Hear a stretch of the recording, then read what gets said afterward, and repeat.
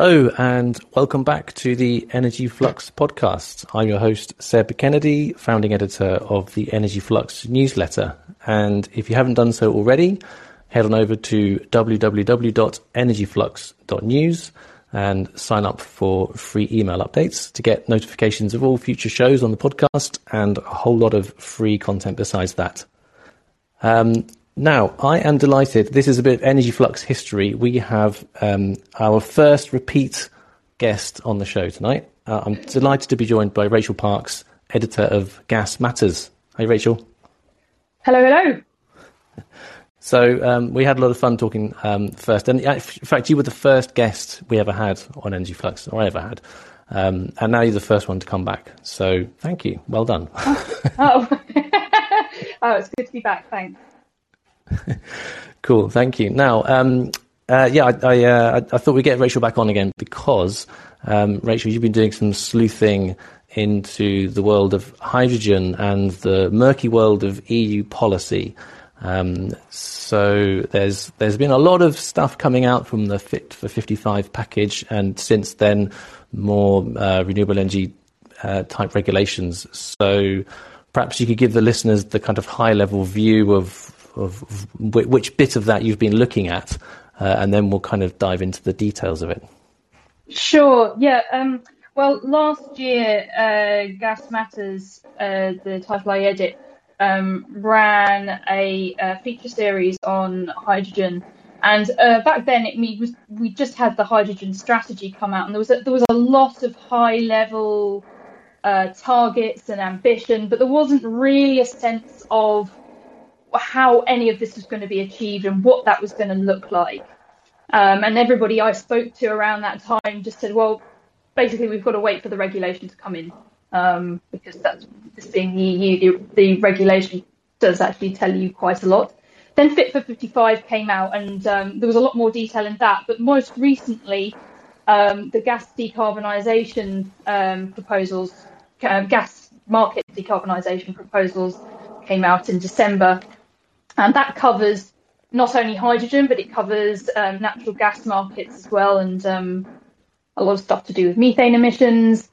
And there's a sort of, and also biogas and biomethane. And there's a sort of fairly heavy emphasis on promoting hydrogen, especially hydrogen demand, and ensuring that the infrastructure is there to service that demand as and when it comes online. Okay. And so you've been looking at the infrastructure side of this? Yes, yeah. I mean, we do tend to focus a bit on infrastructure and Gas Matters. So a lot of our readers are interested in that side of things, are either investors or their TSOs. So yeah, that's kind of our focus on it. Okay, all right. And so what regulation is proposed then for new hydrogen infrastructure? Because I know there's this kind of backbone proposed across Europe, right? A hydrogen backbone that the TSOs are all coming together to build out. Yeah, I think it's important to note that the backbone is actually an initiative led by the gas transmission service system operators. There's 12 of them now. They keep adding them in. So that's actually a private led initiative. And just to give the listeners a bit of background, that's about repurposing natural gas pipelines that might be obsolete, become net zero, and repurposing them as hydrogen pipelines. And the idea is that it's built out or repurposed in stages, first around sort of demand centres, and then the demand centres get connected up again, all using, I think it's something like 80% of repurposed gas pipeline with some new build hydrogen, especially hydrogen pipeline. And then there's a sort of a 2040 no pun intended pipe dream where they begin importing hydrogen from places like North Africa and Ukraine and places like that. So that's the European hydrogen backbone. That's actually different to what's being proposed here, which is in essence about regulating the hydrogen regulating the hydrogen network. When I spoke to people a while back about, what the hydrogen network should look like and what the regulation should look like, what most people said was what the EU absolutely should not do is take the mature, liberalised, the model of net regulation that they have for this mature, liberalised market, the gas market, and transpose that onto hydrogen. And it seems that that's exactly what they've done. So, so essentially, we're talking about, it's going to be fairly, you can pretty much do what you want up until 2030. And then after that, it's going to be there's going to be quite strict rules around unbundling, third-party access, regulated returns. And there's going to be you're going to be required to assess the infrastructure need every 2 years. It's about stimulating and regulating demand and creating a dedicated hydrogen infrastructure. And it basically adapts the current gas market regulatory framework to hydrogen. Okay. And how would this liberalised market work? Like, what is kind of liberalised about it? How? Just talk us through that if you can.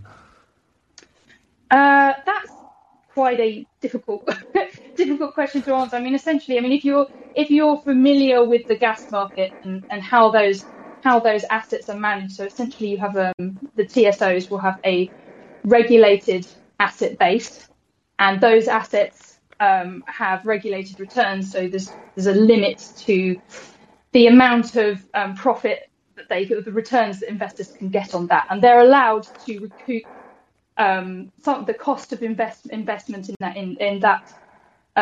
in those assets onto their from their customers via from their shippers basically, and obviously that then gets translated back to their energy bills, and then essentially that's the model that's being transposed over here. Right. So it's saying you can earn maybe 3% return on the tariff that you're charging to hydrogen shippers using the infrastructure. Yeah, pretty much. Yeah. Okay, and this is to stop profiteering from natural monopolies, because they're going to create a natural monopoly by creating dedicated pipelines and compressors, etc., for hydrogen. Yes, yeah, and the idea is that you grant equal access to producers, so that and this is where the unbundling comes in as well. So if you're a hydrogen producer that also owns the natural gas pipeline, the hydrogen pipeline, you might be tempted to just book out all the capacity and block out all your competitors. And the idea is that unbundling all of that means that not only is production and transmission separate, so they're completely separate legal entities, which kind of reduces the risk of conflict in that space, but it also means that you are obliged to offer your competitors space on the infrastructure. Okay. Right. Yeah. So that's how things work in the gas space at the moment, to stop too much market power from being concentrated in one company. Yes, absolutely. Okay. I mean, and go on. No, sorry, you go on. Well, I was just wondering why is this a bad thing that they do this for the hydrogen sector? Is because it's a nascent industry and there needs to be a little bit of kind of monopoly power to get the thing going in the first place. That's absolutely right. I mean, if you think about how the natural gas, in fact, most the infrastructure, the energy infrastructure that we have today, electricity, natural gas, a lot of those were built by either state-owned monopolies or state-backed monopolies, and they did that because they responded directly to need. As maybe rather than necessarily having like a really solid business case, if that based on sort of 20 or 30 year returns. Does that make sense? But this is more of a sort of trying to keep the playing field absolutely level for everybody. And the people I've spoken to have the view that this is going to cut some players out of the market, and that it might stifle sort of innovation. And there's also an issue where,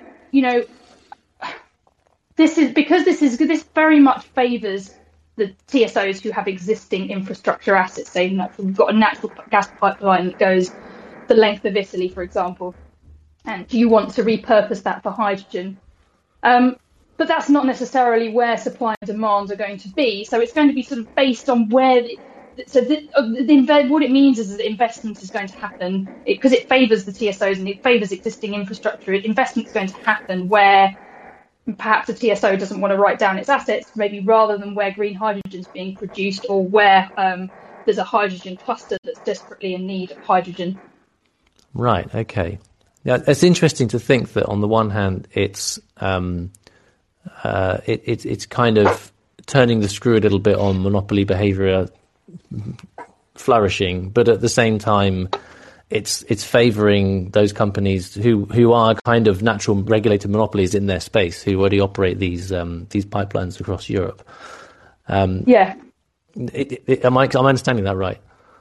Yeah, I think so. I mean, it's not what the one thing that's really not clear from this regulation is what happens to existing hydrogen assets under this basis. It doesn't seem to be outlined very clearly in the regulation because there's actually quite a lot of existing hydrogen pipeline up in places like Belgium and the Netherlands where there's already quite well developed demand centres, and it's not clear whether those are going to suddenly be kind of those places. I think it's I can't remember who owns them, but if they're going to suddenly be told that your assets are now regulated assets, so I can imagine that's causing a great deal of uncertainty there. And I think you just got to think about how investment cycles work. And if 2030 is now 8 years away. If you're thinking about investing in a new hydrogen pipeline that maybe connects a supply centre with a demand centre, you're thinking, well, in 8 years, if I make this investment now, that gives me, let's say it takes 3 years for the project, for the asset to come online. I've only really got 5 years of getting the returns that I want before it's suddenly going to be regulated and the returns are going to be cut, and and I'm going to be heavily regulated in how I manage the asset. So I think there's a suggestion that it's going to stifle. There's a risk that it could stifle investment further in these sort of early years. Right. Yeah, because these hydrogen investments, they're going to be quite capital intensive and not necessarily big money spinners, because the cost of the fuel is the inefficiencies are so great in producing the fuel, and the cost of kind of containing it and shipping it is really quite great. And so to kind of then say, well, you put all this capital at risk in these assets, and then you can kind of only get a measly whatever it is percentage on top of that. It's hard sell. Yeah, I think so. And I think it's also there's definitely been a lot of benefits to having liberalised markets, but you tend to only see those benefits when you've got a really well interconnected, really liquid market with a lot of players.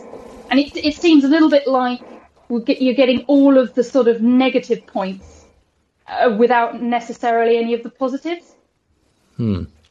Well, yeah, that sounds a little bit like the EU Commission. Yeah. Okay. All right. Well, and obviously, we're in a very peculiar market at the moment.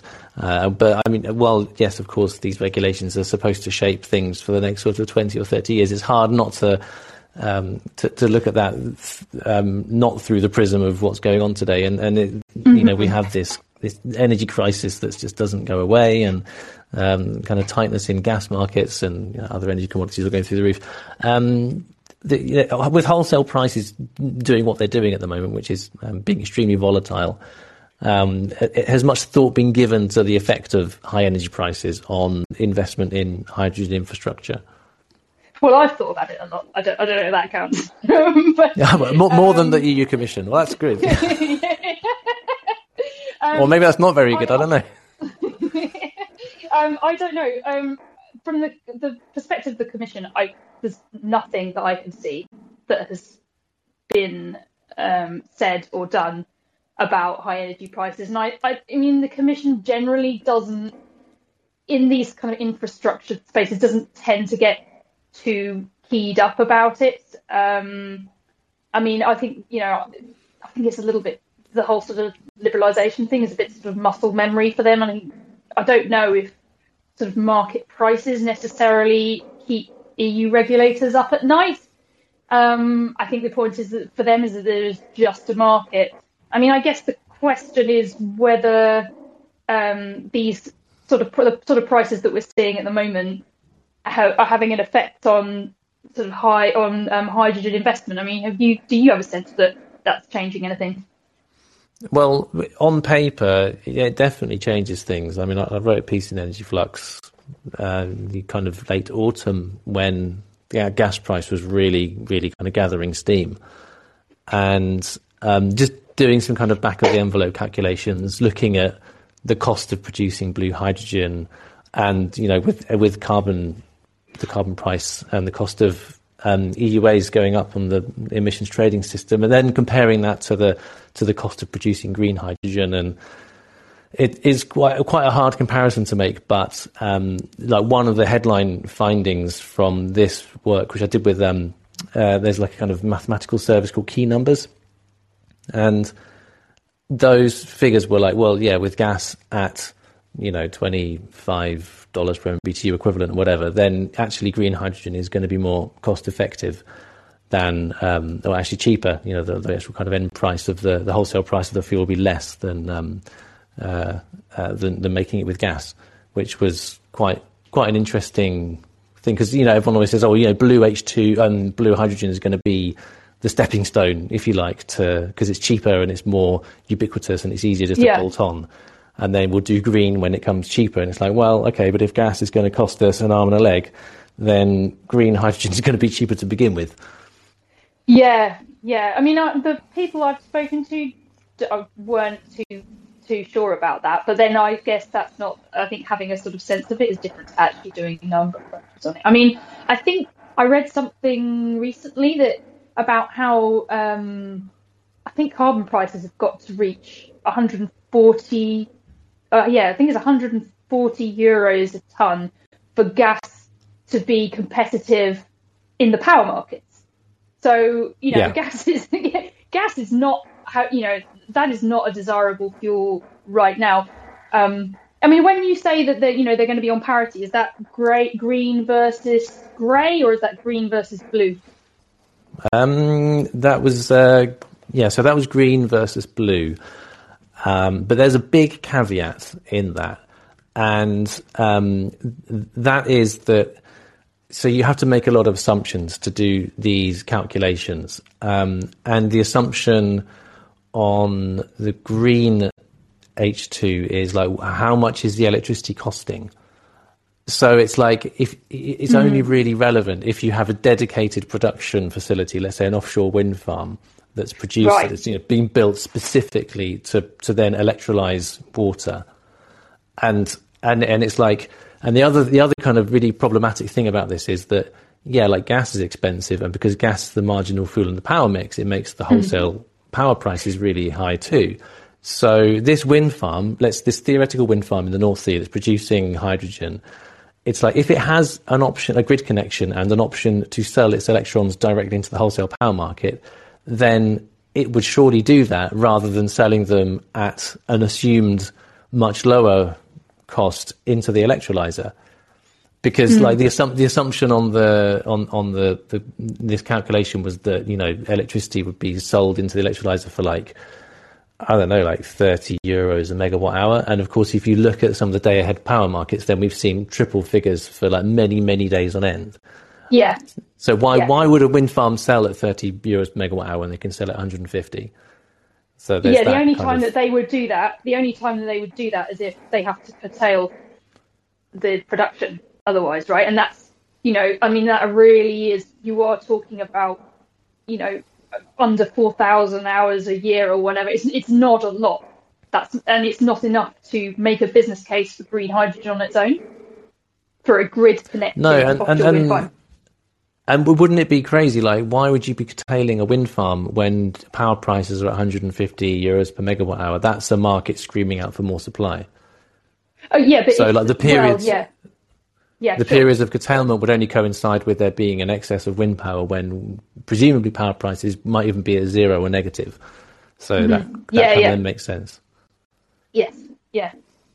It's an interesting one actually. Looking at considering what an offshore wind farm that's not grid connected and what role that might play in the market. Because if last time I was on this podcast, we were talking about energy price volatility.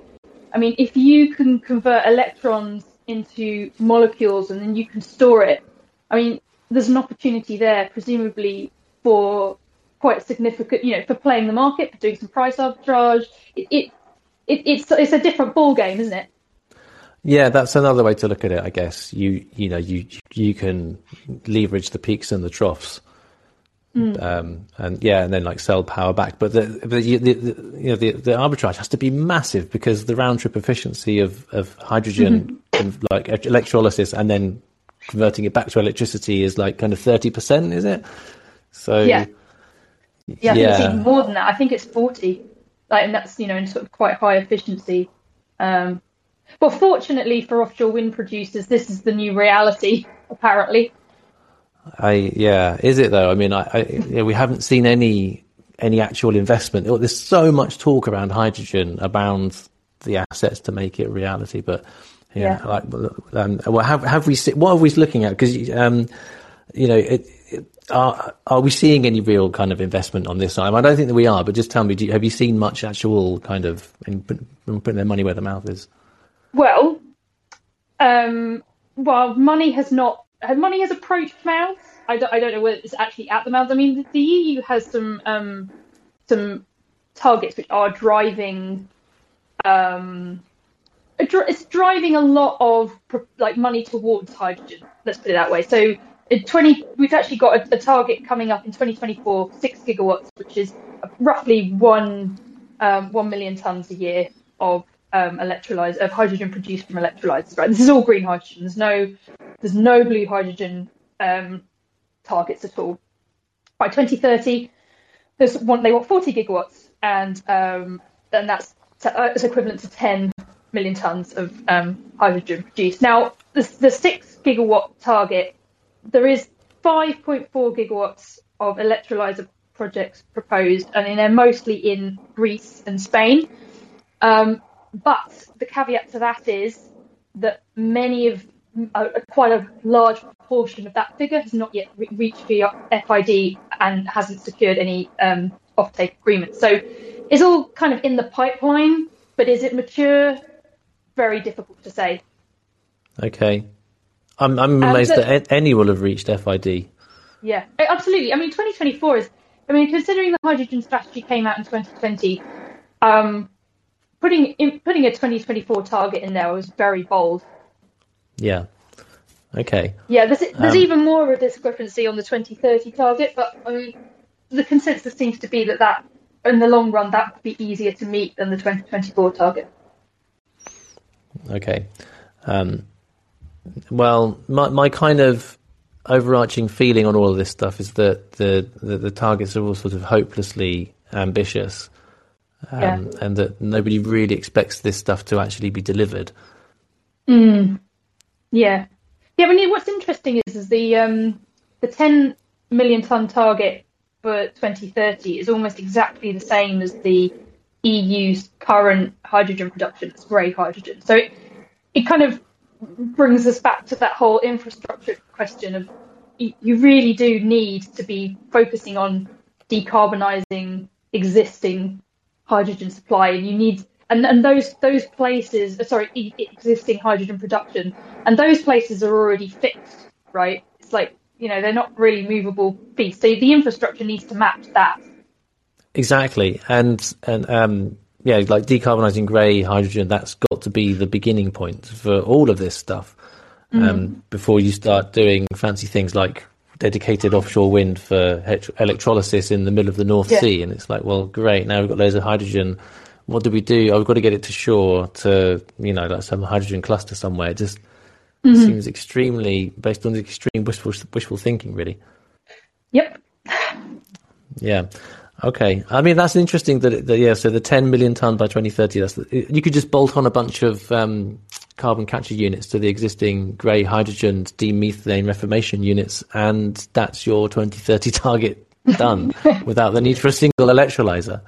Yeah. I mean, the EU seems to have climbed down a little bit about blue hydrogen because it was extremely anti around the time that the hydrogen strategy was published in 2020, but it's now kind of introduced proper definitions for low carbon hydrogen, and the sort of mood music coming out of Brussels is a lot more amenable to blue hydrogen than it was. So we'll see.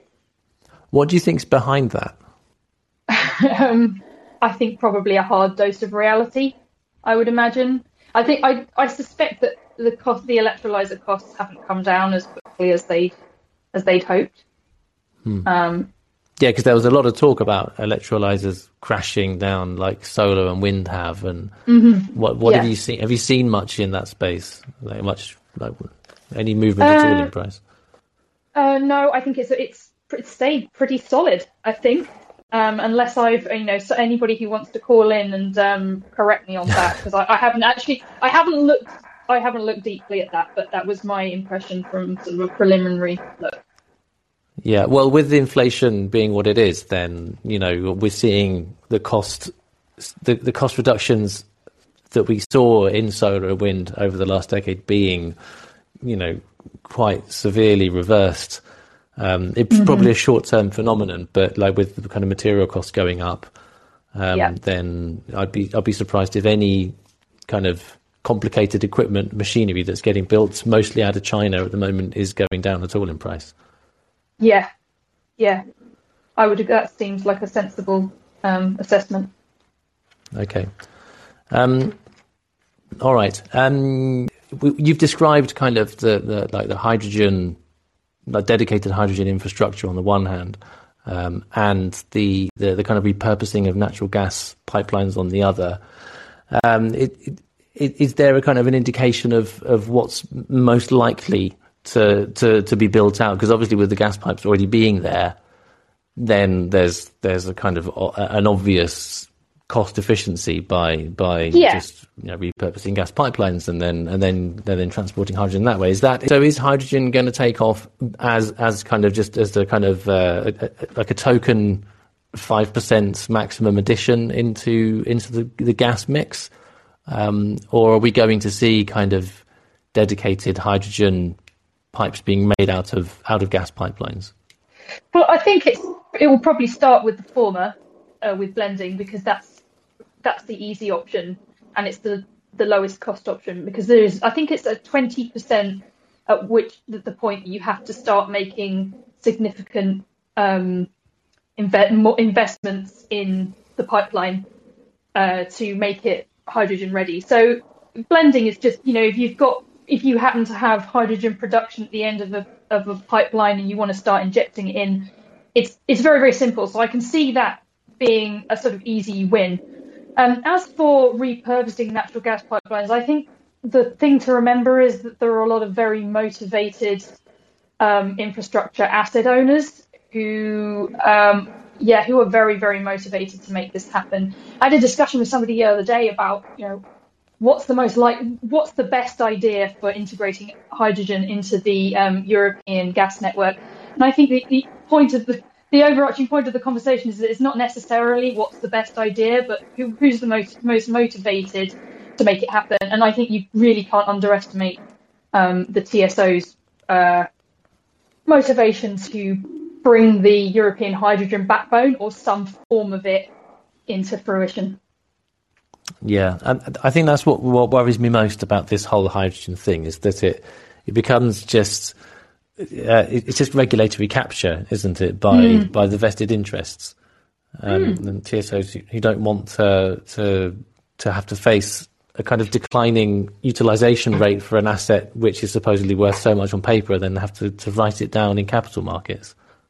Yes, yeah, absolutely, and I think that also goes for blue hydrogen as well, because we were talking about wholesale natural gas prices being so high.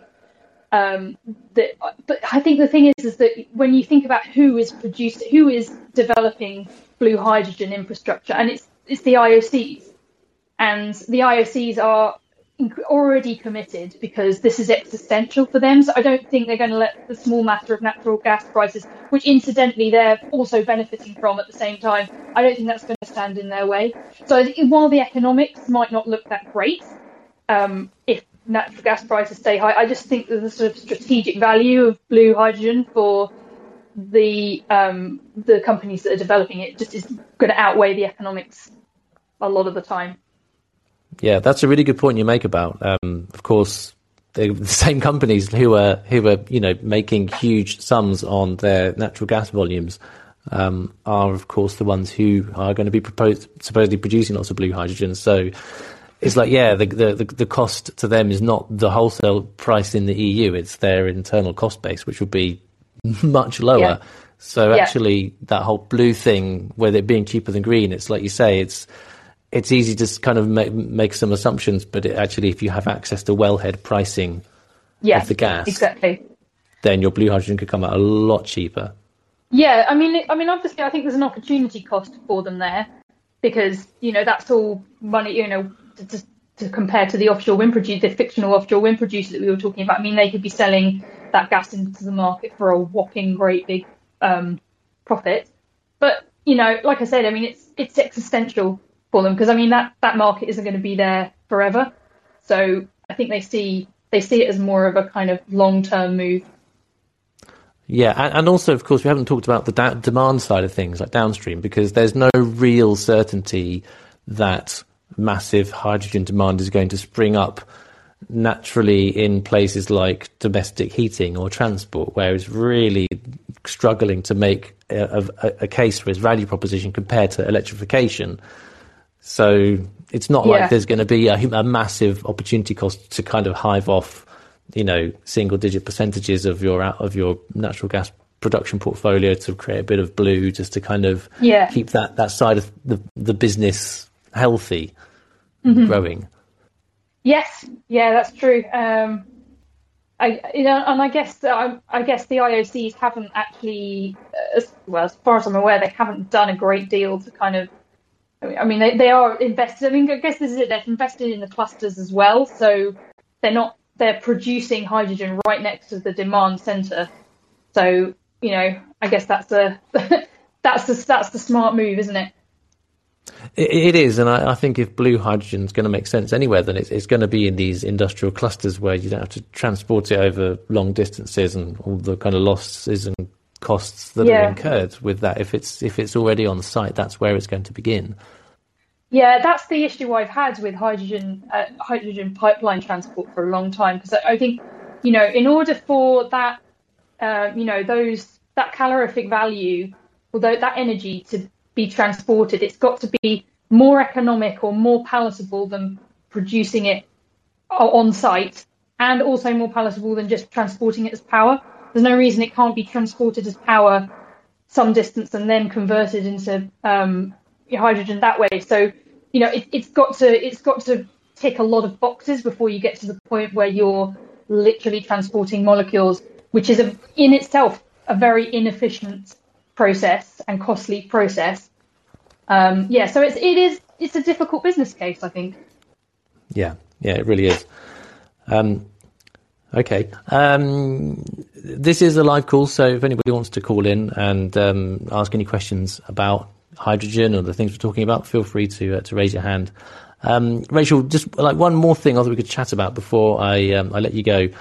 The EU has these big import targets which you've mentioned. So there's off the top of my head, is it like 40 gigawatts by 2030? Is it half of that coming from non-EU countries? You mentioned North Africa and Ukraine. No. So that's an additional 40 gigawatts. So it's 40 gigawatts. 40 gigawatts within the EU, and then 40 gigawatts from outside the EU. Okay, and of course Russia is it has hydrogen ambitions of its own. It's instructed Gazprom to look at, I think, pyrolysis for hydrogen production, which is a slightly left field one. I think that's called, is that purple hydrogen? Turquoise. I got my colours mixed up. How is there any kind of like reality to this? Because I think the EU is having enough troubles as it is establishing a kind of healthy bilateral relationship with Russia over gas.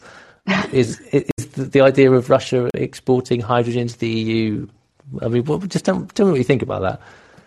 Well, it's a funny one, that, because on paper it doesn't really make sense, but actually the Gazprom has got quite a few interested parties in Germany, especially around transporting turquoise hydrogen. And I think, the issue, I think, with pyrolysis is that the technology is still a little bit sketchy. In terms of the actual technical robustness of it. But I think what the sort of main thing with it really, because I don't know if your listeners need to sort of understand what methane pyrolysis is. And basically, you put the natural gas into a sort of furnace and you heat it to a very high temperature to compress it, and then you get hydrogen out one end, and you get carbon black, which is like a sort of solid carbon out the other. And the big advantage of that is that while it does produce carbon, it can be buried reasonably easily. So I'm told it's much easier to dispose of, and actually doesn't require huge amounts of landfill. So there's a big sort of carbon emissions advantage to that. But I'm not sure about the efficiency of it. And I think the issue that you're always going to have with Russia exporting hydrogen is that it's just simpler for everybody if they just export natural gas, and then that's used for blue hydrogen production. And in any case, the EU doesn't seem to see methane going anywhere in the long run. So I think my sense is that Gazprom is hedging a little bit on this, and it doesn't want to lose out market share. But I don't know if it's a serious proposition for a major market move. Okay, but serious enough for them to build Nord Stream 2 supposedly to be hydrogen ready? Supposedly, yes. Yeah. What does that mean? They've not built the pipes out of steel, I guess. At the moment, Nord Stream 2 hasn't even got gas flowing through it, so good luck getting hydrogen in there. Yeah. Okay. All right. Well, that's great, Rachel. Thanks for your time. Enlightening as ever. And I guess this is definitely one to watch, because hydrogen, like I said, there's a lot of talk about it. But maybe we'll at some point be able to talk about some actual investment decisions and things being built. So that would be interesting. So I appreciate your time. Pleasure. Thanks for having me. All right. Thanks for listening, everybody. Tune in this time next week for another edition of the Energy Flux podcast.